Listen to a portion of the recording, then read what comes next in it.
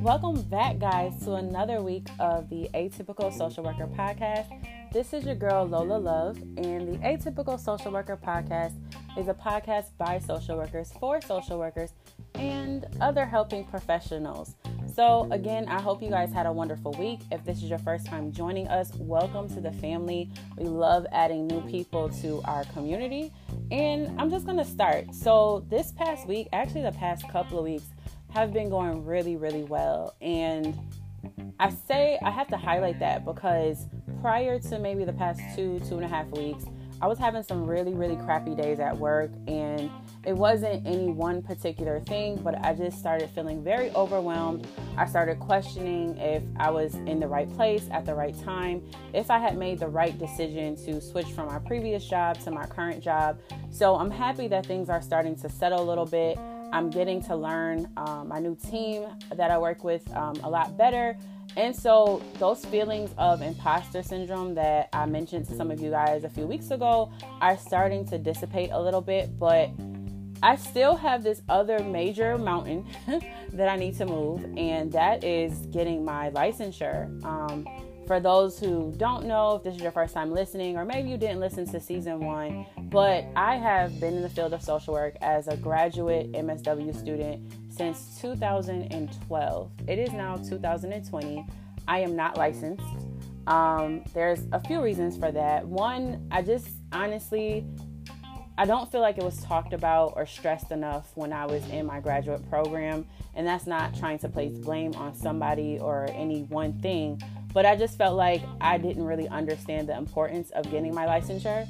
Additionally, I worked full-time the entire time that I was in grad school. And when I graduated, I pretty much already had a job in the field.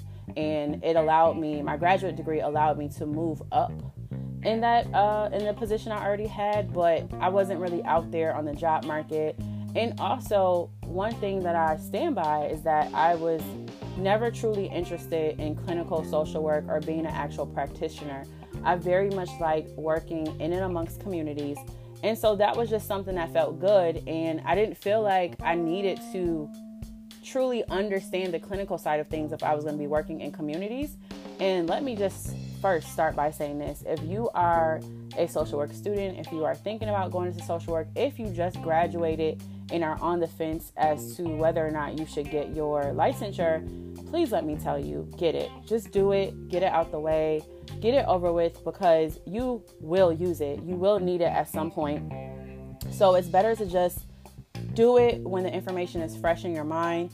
Study right after you graduate, spend a few months studying, and then take it within, the first year of graduation or so.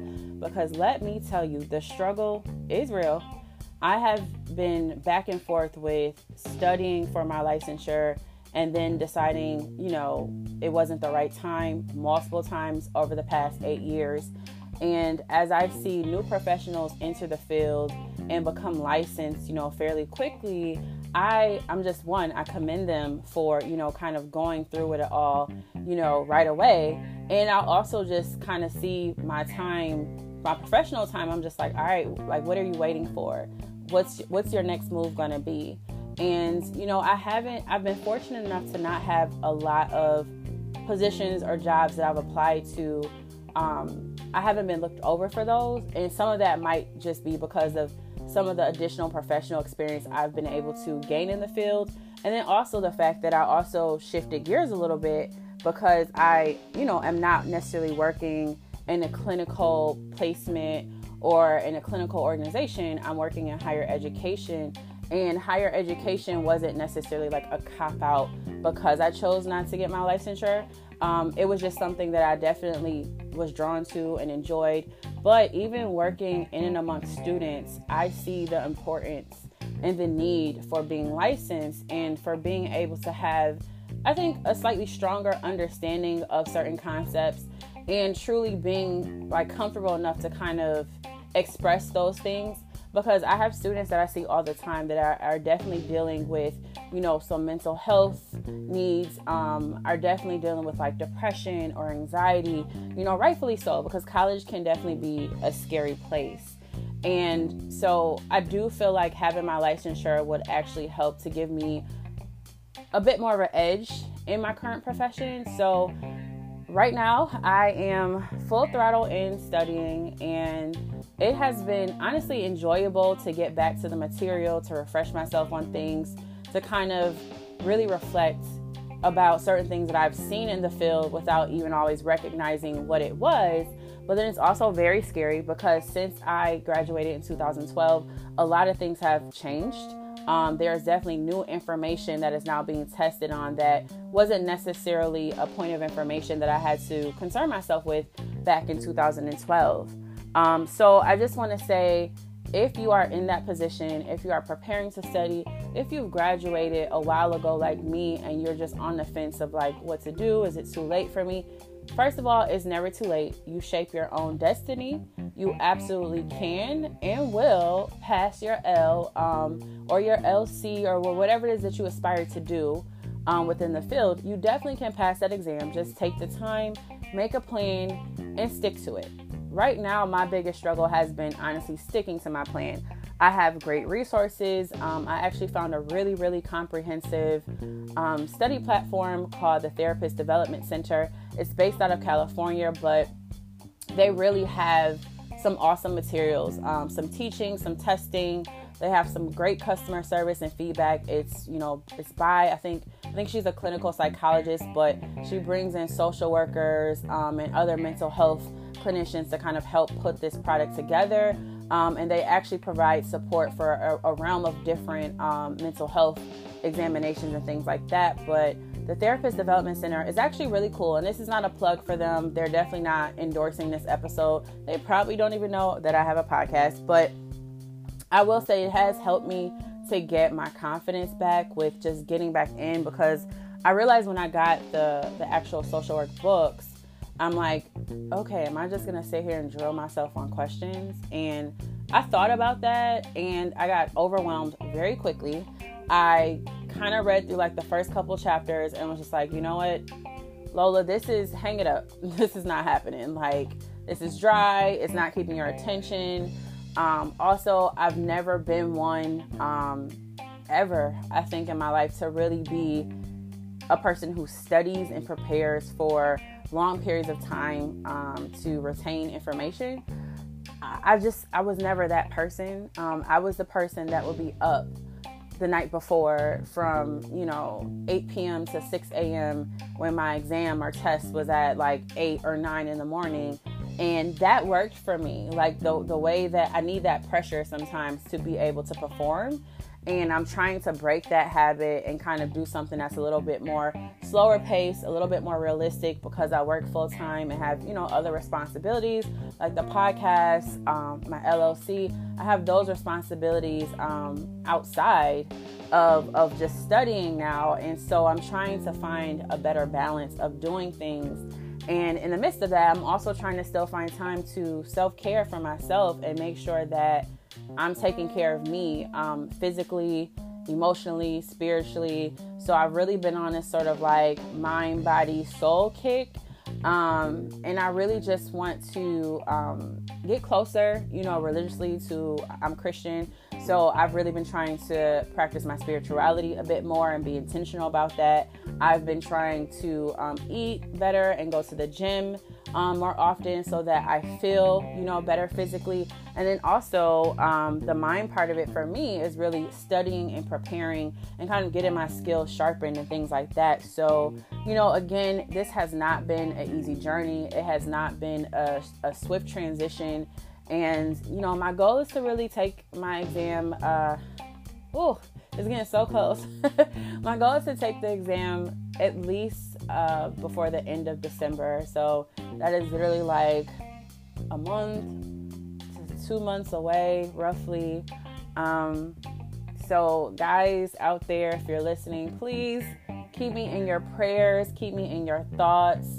If you scribble down notes and put them under your pillow at night, please scribble a note down for me. DM me if you know of some great resources, because I'll always be happy to share those resources, on the Instagram story, post them on the page and stuff like that. There's also an app that I've been using that has been pretty helpful as well. And that app is called, I think, the Behavioral Health app. It used to be called I'm trying to find it in my phone literally while I'm talking to you guys, so I apologize. But it used to be called the ASWB MSW app. And then they sort of upgraded the app. But if you had purchased it in the past, they did honor that purchase and allow you to use the full version of the new app.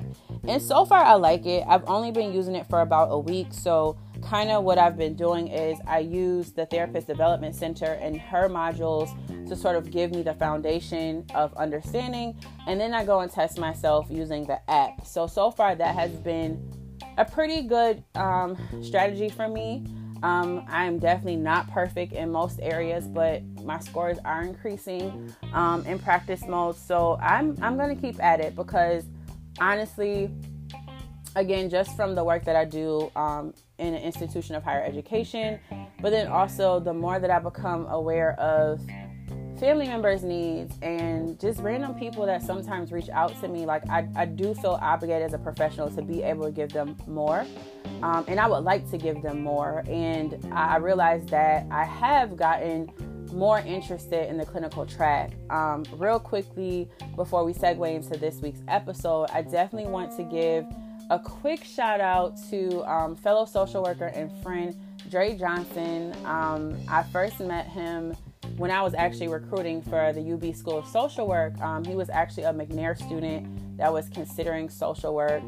And he ended up not going to UB, but he got in touch with me like a few years later when he started his MSW program at Florida Atlantic University. And honestly, he is probably one of the most brilliant social workers that I know. I respect him so much professionally. Even when he was still in school, he was doing major things like getting published, working on very important research in relation to mass shootings in schools. And I love the energy that he brings to the field. He's a very genuine person. And so the last time I talked to him, which was I think last week, he told me he was preparing to take his clinical licensure. So New York state law is a little bit different from other states. So I believe in Florida. And if you know more, you can definitely DM me and give me more of the scoop. But I believe what he told me was that in Florida, there is like, you just take your LC. Like you don't just take your L and then prepare for the LC. So he is preparing for his LC, and I believe he takes it either this week or early next week. So I just want to send him positive vibes into the universe.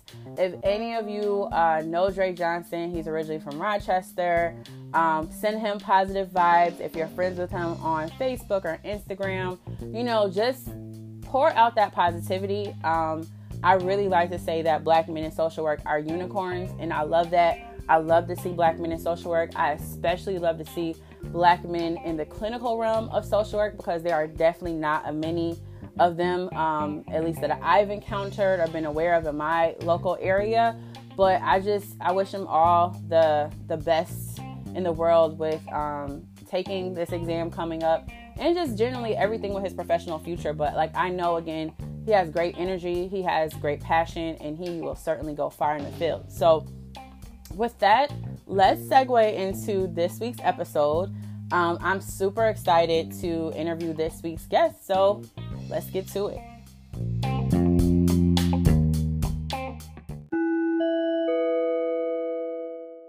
There goes my favorite sound of the week. Class is officially in session.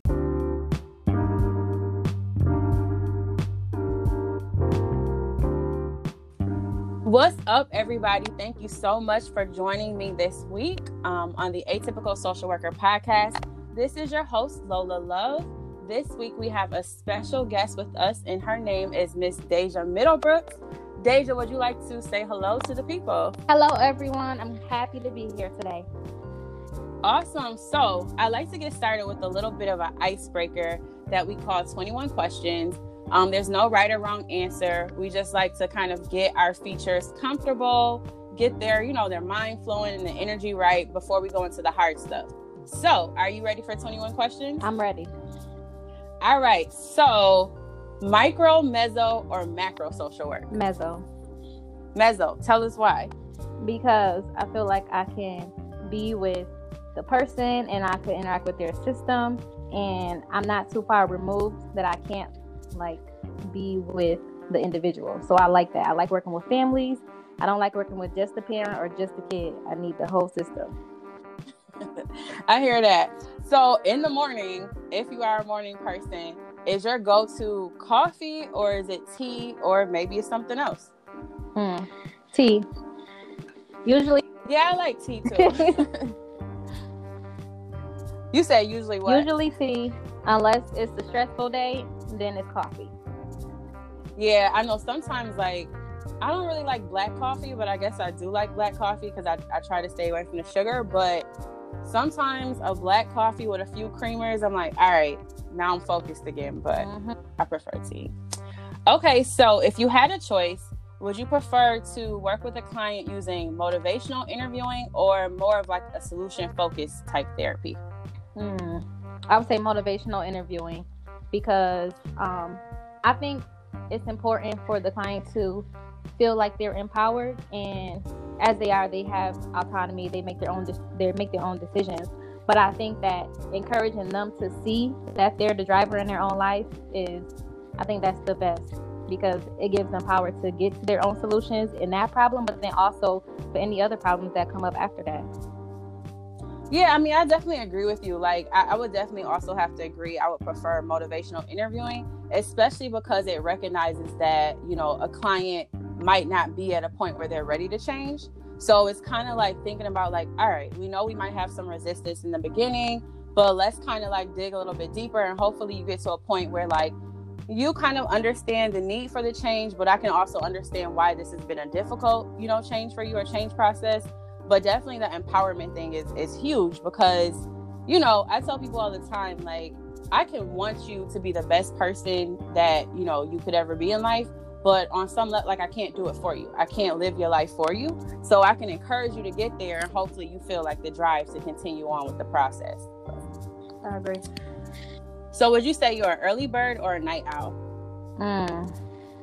I would say an early bird when it comes to work, like studying, taking a quiz, something like that. I could get up early and do it, because once I'm tapped out and tired, I'm not productive anymore. And that's where I'm the exact opposite. I am definitely a night owl. I am the person that will be up. Like, I don't know. I just get a surge of energy at like 11 o'clock at night. And then I'll probably go to bed like 5 in the morning.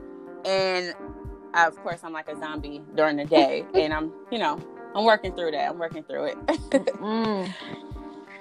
So would you say, in terms of developmental styles and theories, are you more of like an Erik Erikson fan or Piaget? I would definitely say Erikson, because, well, I don't know. I guess I would say Erikson. It's not a wrong answer, but I think the trust and mistrust, I think that goes all through life. So I think with me, I see it in the clients that I work with. I see it in my friends and family. Like, when they didn't have that trust built at a young age, it carries through their whole life. Yeah, I definitely agree with that, because our trust is foundational. And, you know, realistically speaking, as an infant, you're probably at your most vulnerable. And so it's important to have people around you that you can build trust and, you know, feel comfortable with, you know, being your caretaker, so to speak. And unfortunately, when kids grow up in an environment where they don't have like a solid family structure or just regular caretakers, like, you definitely see a lot of things kind of manifest from that into like young childhood, young adulthood, and like into adulthood. So yeah, I definitely agree with you on that one too. Okay, last one. Are you planning to take the bar exam first or your L? So I think that I'm going to study and take my L this year, because I can't take the bar exam until July. So I'm thinking I can study over the winter and take my L and hopefully pass on the first time. And then by the summer, I could switch gears and study for the bar exam. Okay, I hear that. Sounds like a plan. Okay, so we're going to switch a little bit to the hard stuff. Nothing, you know, too hard, but I like to call this segment In Other News. So we kind of want to dig in a little bit deeper and learn more about you and learn more about kind of like your journey into social work and beyond. And so why don't you start by just telling us a little bit about yourself? Like, where are you from? You know, did you study something in undergrad that kind of pushed you towards this direction? Just let us know a little bit more about you. Okay. So, well, I'm from Buffalo, New York, born and raised here. I went to public school in Buffalo, and I attended the University at Buffalo for undergrad. I studied, I was in a social science interdisciplinary program, because at the time that I went to UB, they didn't have a pre-law program or undergraduate social work program. So that program that I ended up doing kind of combined the two worlds for me and gave me the policy background knowledge and then the social skills. So for me, that pushed me to go to graduate school. And I went to graduate school at the University at Buffalo again. So I did a dual degree program. So I got my MSW last spring, and thank you. And I'm still in school because it's a 4-year program.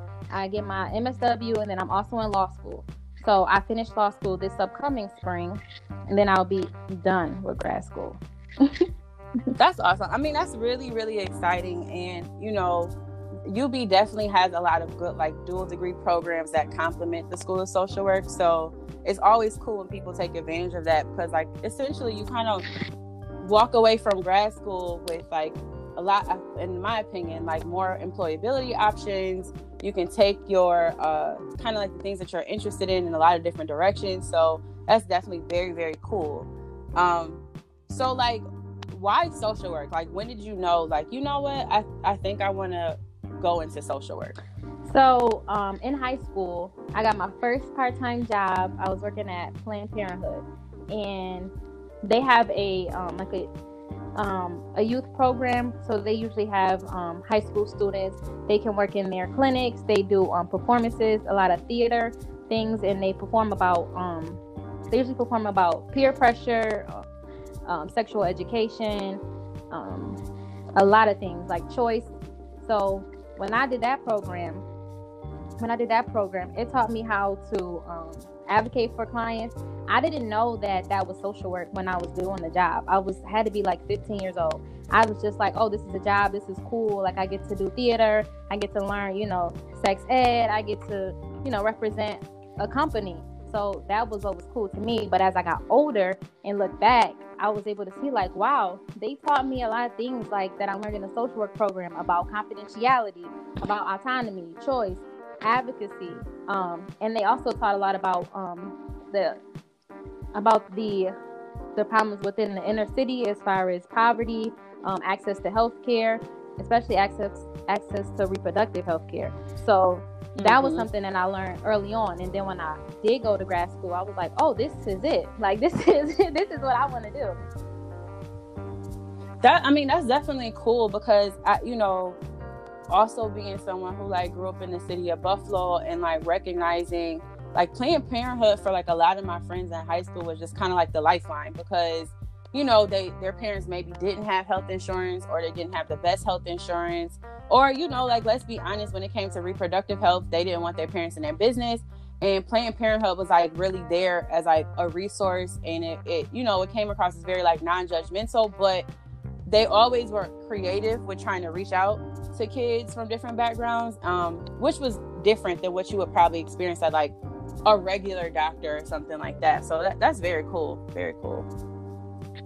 So, like, as a JD MSW student, has there ever been a time, like, throughout your education where you kind of felt like what you were learning in law school conflicted with what you were learning in social work, or have you always felt like they just complement each other very well?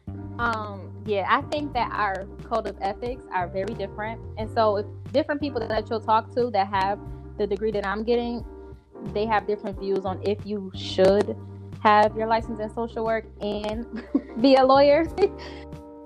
That's interesting. And it's not a official, like, it's no official guidelines to say that you can't do it. I mean, if you couldn't do it, they wouldn't have the program. So you can do it, but you have to clarify what role you're acting in. Because as a social worker, there are things as far as confidentiality, you can tell me things. If you're not going to hurt yourself or you hurt someone else, then it will stay between us. Unless, if you tell me, like, oh, I buried this body, down the street, I be like, this is a problem. We might need to, we might need to delve deeper. Where is it? Why did this happen? Whereas a lawyer, it's like, even though the greater good of the society might want to know where that body is buried, as a lawyer, my duty is to my client. So I can't, there are very few exceptions when I could breach confidentiality. And that is, it's a big conflict. So for me, I always have to decide if I'm in an internship or I'm at a job, am I working in a legal capacity or am I working in a social worker capacity? That's really, really interesting because that's a very valid point. Just the example that you shared is kind of like, lawyers don't want to necessarily know where the bodies are buried, but social workers are definitely like, wait, have they had a proper burial? Has the family had time to grieve? Like, we need to find those bodies. And so that's really interesting. Like, so have you ever, this is sort of a spinoff of that same question, but like in class, right? I'm sure that especially in law school, you are in class with students who are just there to get their JD and not in the MSW JD program. So have you ever gotten to like, have there been some healthy debates around just general topics, where you feel like I'm starting to feel this pull as a social worker in this class, whereas my classmate who is just here for their JD doesn't have that same like outlook? Yes, when we talk about prisoners' rights, that that's where it's the biggest divide for me, because we talk about immigration and things like that, but that has some overlap with prisoners' rights. So when we talk about what basic rights should a prisoner have? Should they have a right to education? Should they have a right to safety when they're in jail and things like that? And then especially when it comes to when they get released from jail, how can we integrate them back into society? So for social work, I'm like, this is important. We can't just leave them in jail and then hope that when they come out, they're a different person if we're not investing into them. We're not pouring into their glass. And their glass is refillable. After you serve your time, right, you should be able to do something else with your life. Whereas a lot of my my law student counterparts are like, no, like they did the crime, they got to do the time, and that's their problem. Punish them. So, and I think that's interesting. It's different, Yeah, it's very different because even now, like, in the midst of kind of like an election year and stuff like that, a lot of these topics that, are always being discussed, they come to a more heightened point during this time just because, people are trying to get elected into office and stuff like that. And, we'll get into this a little bit later, but just even with everything that has gone on in this country in 2020, it's been a hell of a year. And you really just start to see where people either err on the side of like, being a more humane society and the greater good and helping everyone, or people are just like, oh, if it don't make sense for me, and specifically if it don't make dollars, then it don't make sense, so I'm not about to invest in that.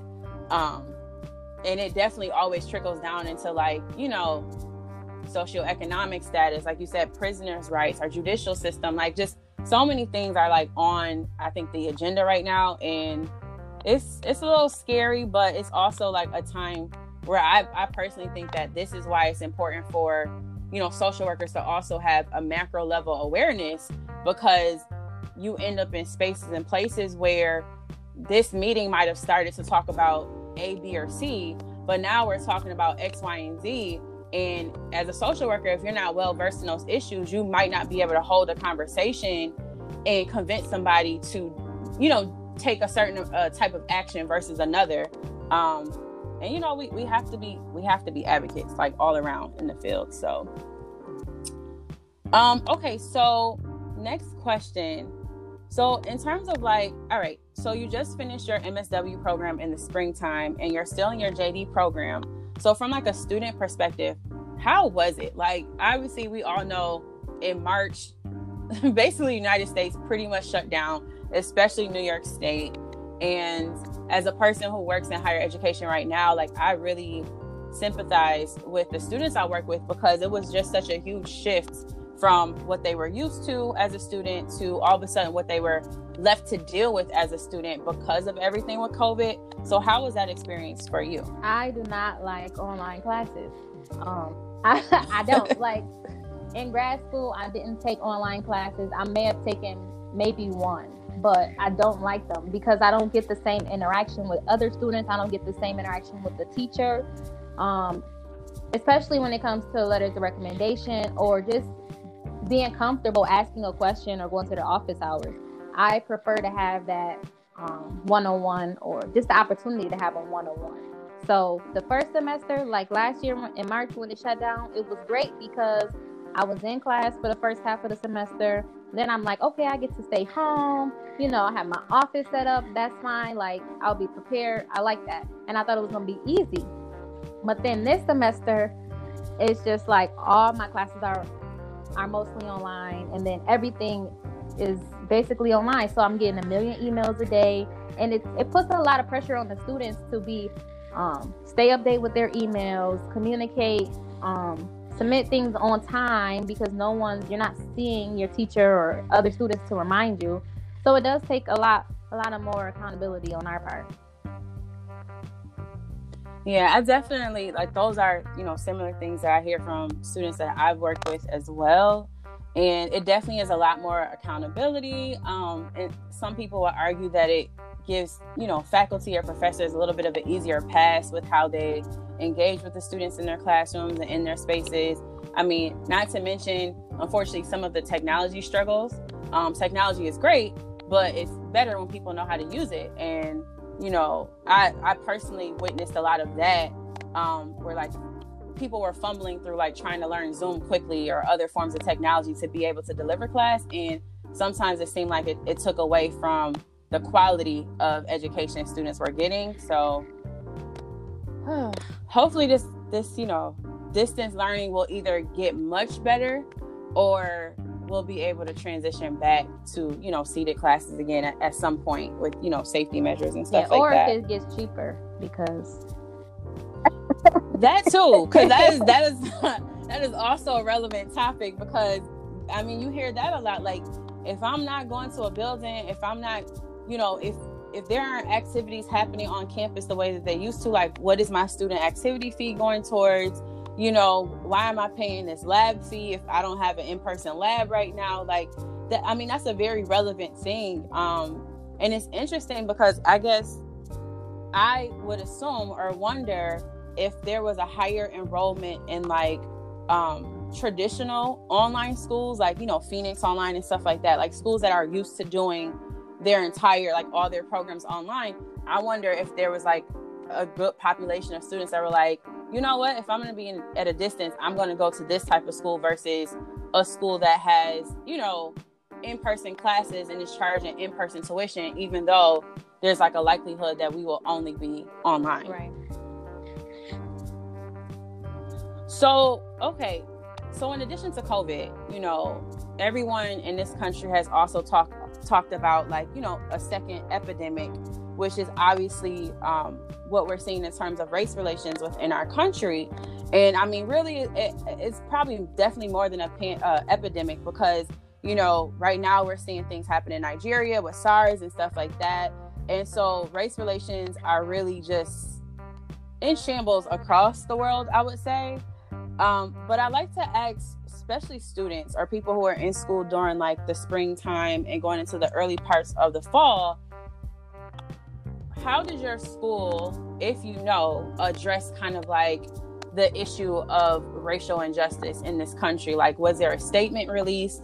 I would especially be interested because you were also like, are in social work school, but also law school. Like, was there a formal statement released? What supports, if any, were put into place? And like, overall as a student, do you feel like it was addressed? Well, I would say there was a statement.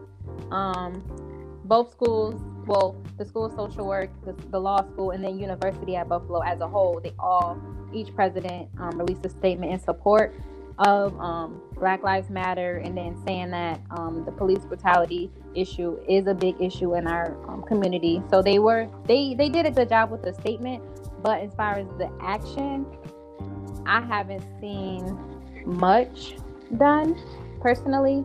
I know as far as my field placement, they did a few things. They made their staff watch when they see us. And so that, okay. And then we had a Zoom discussion about it. So that was interesting because the racial breakdown in the department that I was working in was primarily white. I think it was maybe one black person outside of me. So it was interesting for to see that and to see their perspectives. And then as far as law school, I'm taking a mindfulness class, and my teacher, she's black, and she made us all write a story about police violence against unarmed blacks. And so that was the biggest step that I've seen in the law school. They made us all write a paper about it, and they made us read The New Jim Crow by Michelle Alexander. Oh, I love that book. I have it on my desk literally right now. So that's awesome. So, it sounds like it's nice that, yes, there was a general statement made, but it sounds like, at least in a law school, there were some additional steps to bring that understanding or the representation of that statement, like, into the coursework a little bit. And, in the social work school, it seems like more of like your field placement took the lead on that, which is also a great thing because, although you may be a student in that setting, for the professionals that work in that placement every single day, that also is kind of like a pretty direct and bold kind of like, but we want everyone that works here to have a working understanding of what this is like. It's interesting that they chose When They See Us because, I guess going down a rabbit hole of another topic, but just even recently with like the last presidential debate, that court case was actually brought up during the debate, and the use of the term super predator and stuff like that. And it's so interesting because that wasn't that long ago. Those things didn't happen that long ago. And I actually went to a talk with Yusuf Salam, I think back in November, last November, and just to kind of hear the trajectory of his experiences from being like wrongfully, convicted and having to spend really like the most integral parts of his years in prison, and then getting out, and to see the beauty in how he has been able to still be positive and transform his life and be like motivational. It's just like, you applaud that so much, but there are so many people who are wrongfully convicted who unfortunately don't have that same sort of resilience and can kind of just like bounce back from that. Most people don't bounce back from stuff like that. And so this has just been a very interesting season because even just from debates of like people saying that literally systemic oppression is not a real thing. It's like, wait, what country do you live in? And literally, have you read our history books? Because it absolutely exists and has existed. So I'm glad to hear that, again, like your school has been doing some things. My personal opinion is that I feel like every institution of higher education has a responsibility to, when things happen in our country that impact the students that walk their campuses, they have a responsibility to respond, and also to make sure that those students feel safe, so that's interesting. So, okay, you're still in law school. You've graduated from the School of Social Work. How is this sort of like post-grad / continuation of grad school life going for you? It's going well. It's a little challenging because I do want to get more experience with my social work degree, but it's challenging because the workload of law school. So I have a lot of my daytime hours I'm at school. So I don't really have the time to pick up a social work job, which I can do on the weekends or something like that. So I'm trying to figure out how can I get the most out of my social work degree, because I didn't do it for no reason. I use my skills in my law firm job when I'm communicating with partners, communicating with clients. But I want to put more use out of that degree. So this year is like, how can I do that? Take this time when things are slow and to reflect and see like what jobs are out there, and especially non-traditional jobs, because I know I'm not going to be a clinical social worker, but I like policy. I really like I love the meso level. So I like doing youth groups. I do that. I volunteer and do some youth groups already. So I would like to be able to either implement more or be able to develop a program, something like that. I'm just trying to find my niche. I mean, that's really cool. And I like the way that you mentioned that, you know, where you currently work in the law firm, you use your social work skills. Like, I can remember being a graduate student and like my second field placement was in family court. And a lot of, like, I didn't know what to expect when, you know, I was going to intern there. I thought like, oh, okay, I'll probably just, you know, work with families who, you know, have children that have open cases in court and stuff like that. But really a lot more of the work I was doing became about teaching lawyers and judges within the family court system how to apply social work mindset to working with their clients. And that was super dope because, like you mentioned before, like those two schools naturally have different codes of ethics. And so the way in which a lawyer might engage with a child, you know, before they're made more aware is not the way that a social worker would, you know, kind of build a rapport with that child and things like that. And, you know, court can be a scary place for an adult, let alone like to be in family court and watch children having to choose, like, unfortunately choose between parents sometimes during custody battles, you know, having to literally, you know, have a child lawyer and decide or like advocate for where they want to be or what they want to do in terms of their future. And it's a hard thing to watch, but I think that in the legal system, the more that lawyers and judges can kind of enhance their soft skills and apply some of those social work practices, I think it makes for a better process, especially in the family court system. Agree. That's where my last internship was at. Well, I was with an agency that represented children at family court. So for them, we usually work with children who committed crimes. So we represented them, and trust was important. Trust with those kids, because some of the kids had been products of child abuse, child neglect. So they've been to family court before. So they have to see, like, are you on my side or are you against me? So that was something that was important to teach the lawyers, to say, like, when you go in and when you first meet them, like, this is a checklist. Ask them a few, you know, background questions before you ask them, did you do it or not? You know, like. Right. Don't just jump right in. Like, you gotta listen. That's very true though. And again, it goes to show the difference between, you know, and not necessarily saying like a right or a wrong, but like when you are in kind of like that judicial system, like your job is to get the facts and to kind of start to build the case, so to speak. Whereas the social worker is like, I need to make sure that everyone is emotionally safe and feels comfortable and supported, and then let's move forward. You know, like, let's make sure the vibe is there first. So for like, what advice would you offer to someone who was interested in taking like a similar educational path? Like maybe they are in their, you know, first year of social work school and they're like, you know what, but I'm really interested in law also.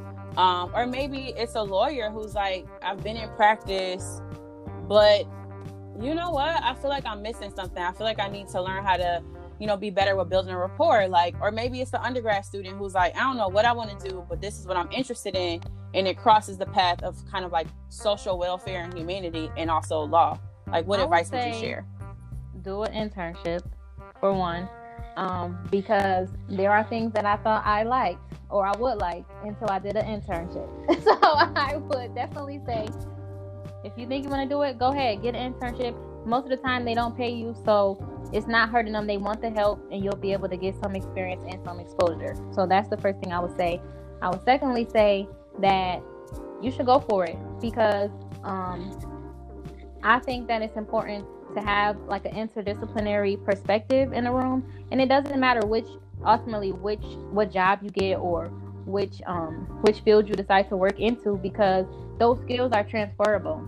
So even if you are acting as a social worker, you have to research policy, you have to advocate for your clients. So that research skills that you're going to learn from law school are going to help you. And then if you are interacting in the court system with family court or anything like that, you know how to understand the process. You understand what type of evidence is admissible in court. How can I make my client look better to the judge? Things like that. And then as a lawyer, I think that it's important because I think when you are interacting with a client, whether they're an adult or a child or a family or organization, it doesn't matter. They still need to have that trust. They need to know that their voice matters. They need to feel heard. because a lot of times I think, in my personal experience interacting with lawyers like to talk, but they don't always have the best listening skills. And I think social work teaches you how to hear other people and hear what they're getting into, like what their interests are. They may say, oh, I don't like it here, but you know how to ask the questions to get to why they don't like it or what's making them feel that way. So I would do it. I mean, that's definitely some really, really good advice. Like, in terms of like the technical like preparation for it, like specifically since you went into like a dual degree program, like how is that preparation process for you, like in your I guess like the senior year of undergrad? Like did you have, like, what was your timetable in terms of like, I need to take the LSAT, you know, I know that the MSW program doesn't require like the GRE or anything, but you know, how was that? Because on top of being a senior, you also were like, all right, I'm taking it to the next level. I would say senior year it's not too late, but it's not ideal. I started planning for grad school my junior year. So the summer after my junior year, I had an internship at the Erie County District Attorney's Office. So I did an internship that summer. I was able to work with a lot of attorneys, and I was able to leverage that internship to get letters of recommendations for law school, because you need letters of recommendations all the time. You definitely need them for law school admissions, and you're going to need them for scholarships and things like that. So I use that internship to build connections, and then I applied to law school. I took my senior year, I took a social work course that was cross-registered for undergrad, master's level, and PhD students. So they opened it up, and I took that class. It was Black Masculinities, and I was able to meet a teacher, you know, take the class, see how the workload is, what is social work, how do they teach it, how do they cite, you know, their citation system, things like that. So I was able to do that, and that made me decide, okay, yeah, this is something that I really want to do. And I submitted my application. I think it's best to apply to try to get stuff in, like start thinking about it your junior year, because you want to get scholarships. So for me, I applied early so I could get scholarships, and if your grades are good, you're more likely to get a scholarship. And before they run out of money, you want to get in where you fit in. So that was important. And then also, the LSAT. Some people don't do well the first time, so I took it twice. I ended up getting about the same score, but I took it early enough that if I did horrible, I could take it again, so I could have a decent score in before the application deadline. So that's something to think about too. I studied over the summer, which was easier for me, but I guess it depends on the person. But I knew I had downtime in the summer, so I studied. I got me a practice test book and just did the questions until I got them right. And you're not gonna get all of them right, and that's okay. It's just more about the timing and understanding concepts. And I also UB has a program where they will pay for you to get a free Kaplan exam prep course. So I did that for the second time I took the test. They pay for it. It's usually like a few $1,000s. I think the course is usually like $3,000, and they pay for it. I filled out the application. They give you a scholarship form, and they pay for it. So I did that, which was helpful. But you want to have that time to be able to take the course or to take it again if you need to.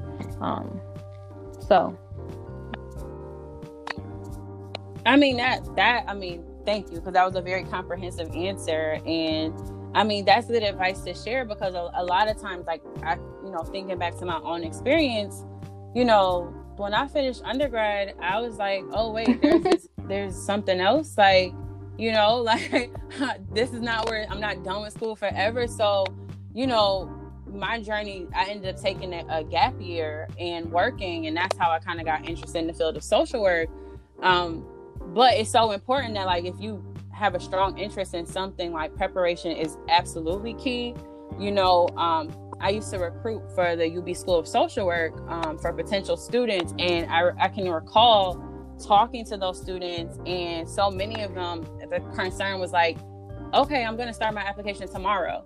And it's like the deadline was like a month away. And I'm like, so I'm happy you're going to start your application, but, like, are you ready to start grad school right now? Because, like, how much forethought have you actually put into this process? if the application is due next month and you're like just going to start it like tomorrow. Thinking about timelines with letters of recommendation, like you said, because although like just because you decided that morning that you wanted to apply to grad school, that doesn't mean that the people that you need letters of recommendation from are going to then prioritize their response to you, for that application. And that's a very real thing. Like, you have to have time management in the process.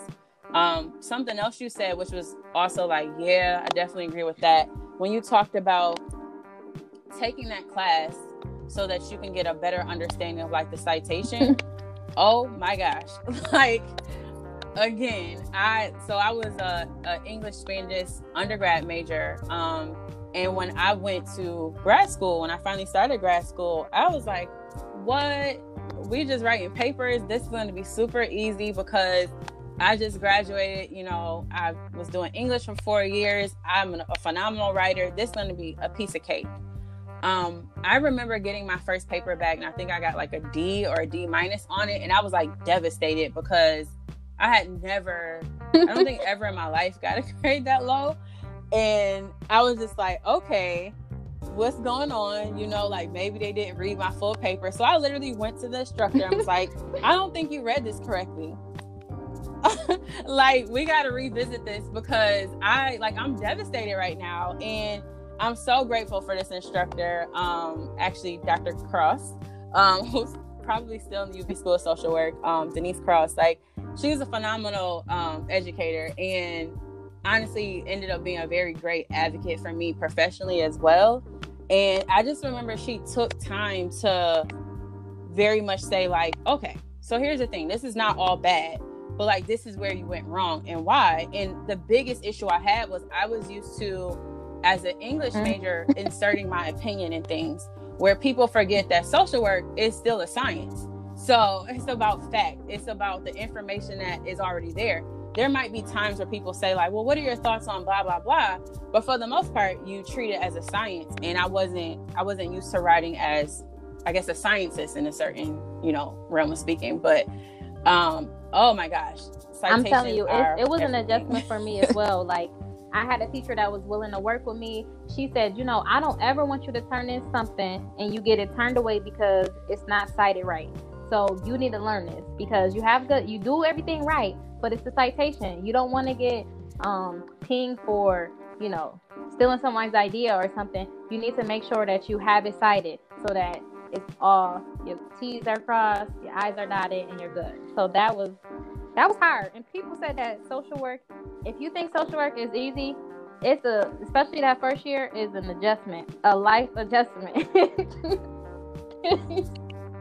Absolutely. It definitely is a life adjustment. Like, I don't even want to talk about my theories class. Like, I used to have nightmares going to theories. Like, oh my God. But I mean, it's definitely doable. But like you said, like, social work is not easy, despite what a lot of people may assume about that field. You definitely have to put your thinking cap on in the social work profession. So where do you see yourself in like the next 2 to 3 years? This is kind of challenging for me because I feel like I have a few options because I have 2 different degrees. So a part of me is like, if I'm a social worker, I would love to work in the Office of Child and Family Services or like Erie County Department of Social Services. To work with families that are facing adversity, whether it's poverty, homelessness, child abuse, things like that. But then on the other side of me, as a lawyer, I would still do those work in those departments as an attorney, but I really want to work representing criminal defendants. That is something that I think is very important. I would want to work with just representing them because it is hard. I think they need to have good lawyers because that also intersects with poverty, child abuse, things like that. The same social issues that we see with families, you see it with people who are incarcerated. So that is something that I could see myself doing. But right now, I'm on the fence. I'm open to both worlds. I guess it depends with this economy, what my options are. I mean, absolutely. But I definitely would say, like, this is absolutely the time where if you have dual interests, a multitude of skills, like you are more than employable, because there's so much need in so many different areas. Like I was talking to someone, I think a student, she was actually a student in I think a graduate program in California, and she DM'd me on the Instagram page. And she had some questions for, I guess, the paper she was doing, and one of the questions was, you know, I guess she wanted to know if I felt like the field of social work would continue to grow. And I'm like, yeah, like I like to explain to people that social work is just the business of people. And as long as you have people, you're going to have people who have problems, and hence social workers will always have jobs. So with that though, like it's not even just about focusing on the problems. It's also just, again, able to bring humanity to certain fields or policy practices where typically people might only consider the dollar or the impact or the branding. And a social worker can step into that space and say, well, have you considered this? I've had friends that work in human resources, and people think like, why would a social worker work in human resources? But like, hello, because we need to make sure that there's diverse hiring practices. You need to make sure that there's equity amongst, you know, how we administer those HR policies. How, if people are being penalized, you have to make sure that it's kind of clear cut across the board. It's not just, you know, a subjective situation where it's just like, I'm just going to penalize this person because I want to, where there can be like underlying layers of like bias and stuff like that. So you definitely, have more than enough options, I'm sure. And I mean, like, again, this is just everything that has gone on in 2020. To me, this is, unfortunately, has become the year of the social worker. And also, honestly, the year of the lawyer as well. But, you know, a time where, again, like, as we see changes in Supreme Court, with this being an election year and things like that, like, this is a time for kind of like everybody in the judicial system and the social work sphere to like really stand up and pay attention to what's going on in our country.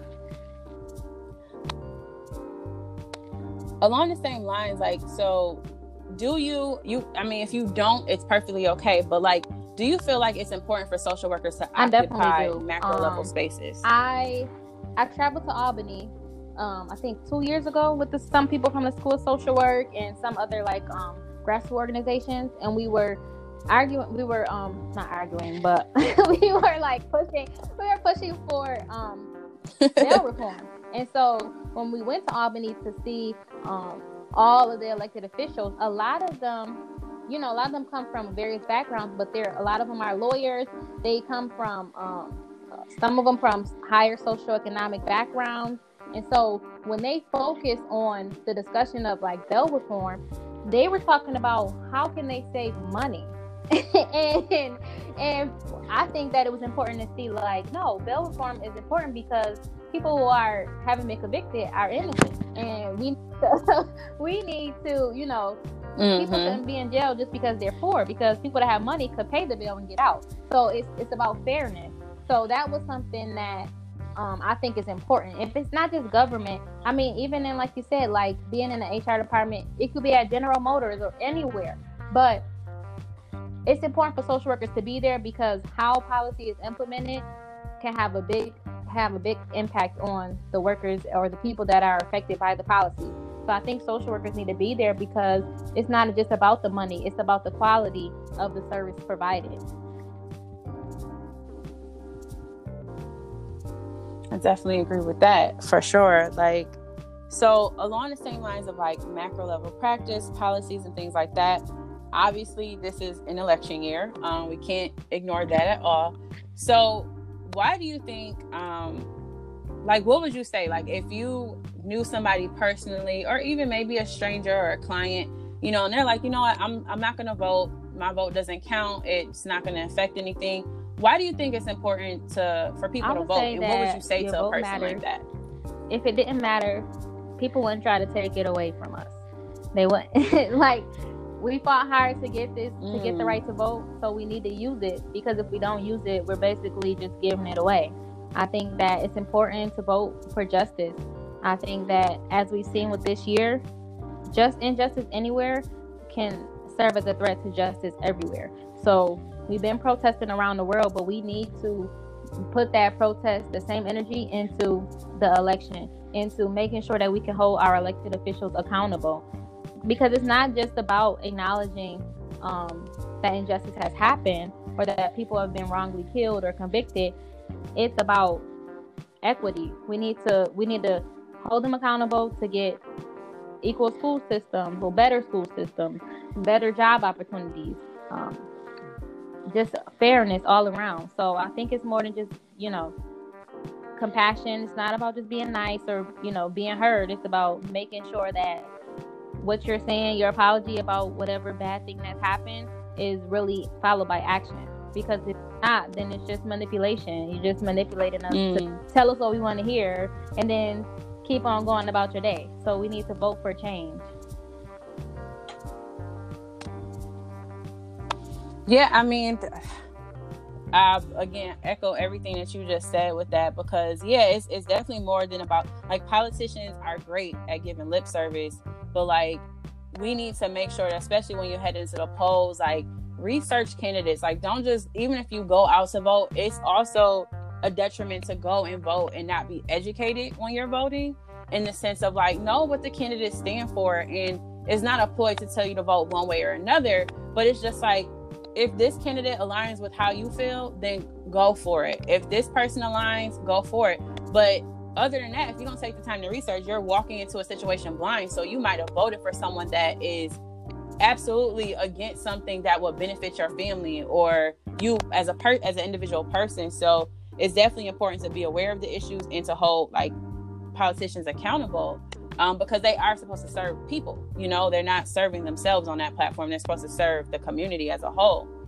What is there, like, a certain I guess, like, so there's a lot of topics trending right now on the election, like healthcare, environmental reform, obviously race, COVID-19. Is there, like, a certain topic that you feel like is absolutely going to impact social work practice?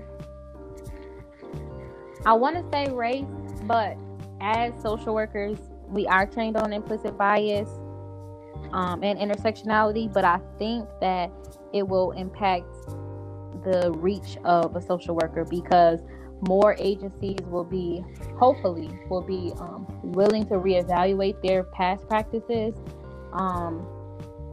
So I think that there's going to be an opening for social workers to have those jobs, to be in those spaces, because people want to rectify the past. They want to do better. And so a lot of people don't know how to, or what's even wrong with the system. So I think that social workers will have a seat at the table in a lot of places that they probably wouldn't have been considered before.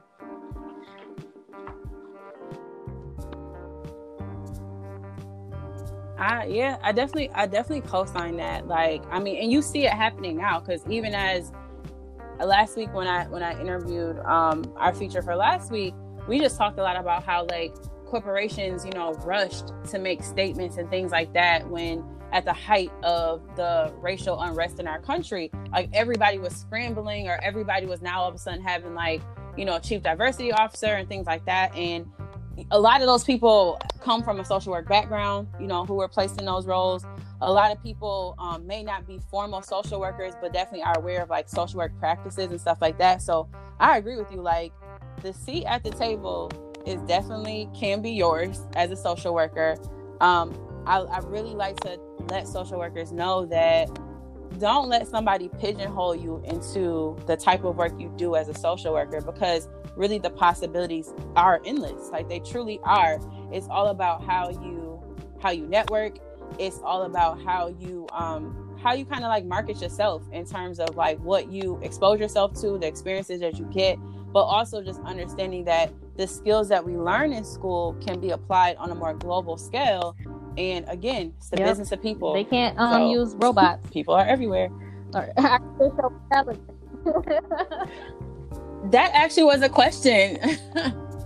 It's interesting you said that, because the same student that reached out to me last week, like, it's interesting because these are discussions that are clearly happening. But one of her questions was, do you think it's possible for artificial intelligence to replace social workers? And I was like, absolutely not, because I don't think there's an algorithm in the world that could truly predict human emotion and know how to authentically respond to that. And what I think we're seeing right now, even like from school age children to college children, or, you know, college students and stuff like that, is just like the need for actual human interaction. And the fact that we are in this time and place where everything is virtual because it has to be for safety. But I think where older people might think like, oh my gosh, Generation Z is lost because they only want virtual interaction. They don't want to connect with people or real life. And we're actually seeing a shift where no, they want connections with people. They've been forced in a position to have to only interact virtually, and people are starting to like really, I miss my friends. I miss being able to talk to somebody. I miss being able to hug somebody. So I don't think there's ever a chance that robots will be able to fill that space. So let's shift a little bit. So I have this sort of like hashtag Dear Future Social Worker. So what would you say to your current social work peers, maybe social work JD peers, current practitioners, or just people aspiring to the field? Like, what is kind of like some sound advice that you would just Dear offer social work to the student, masses? This is your story. You shape your future, and whatever you want to do, you can do.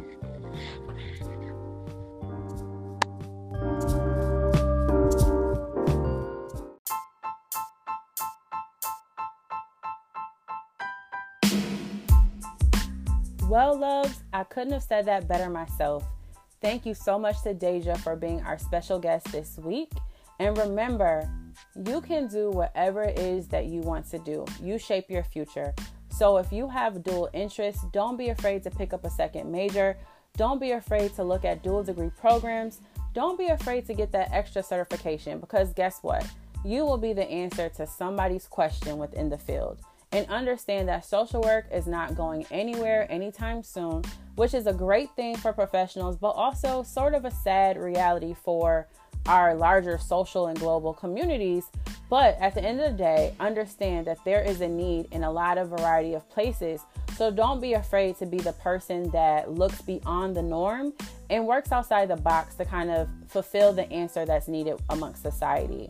Also, one of my favorite mantras right now is just that eyes have not seen and ears have not heard all that God has planned for you.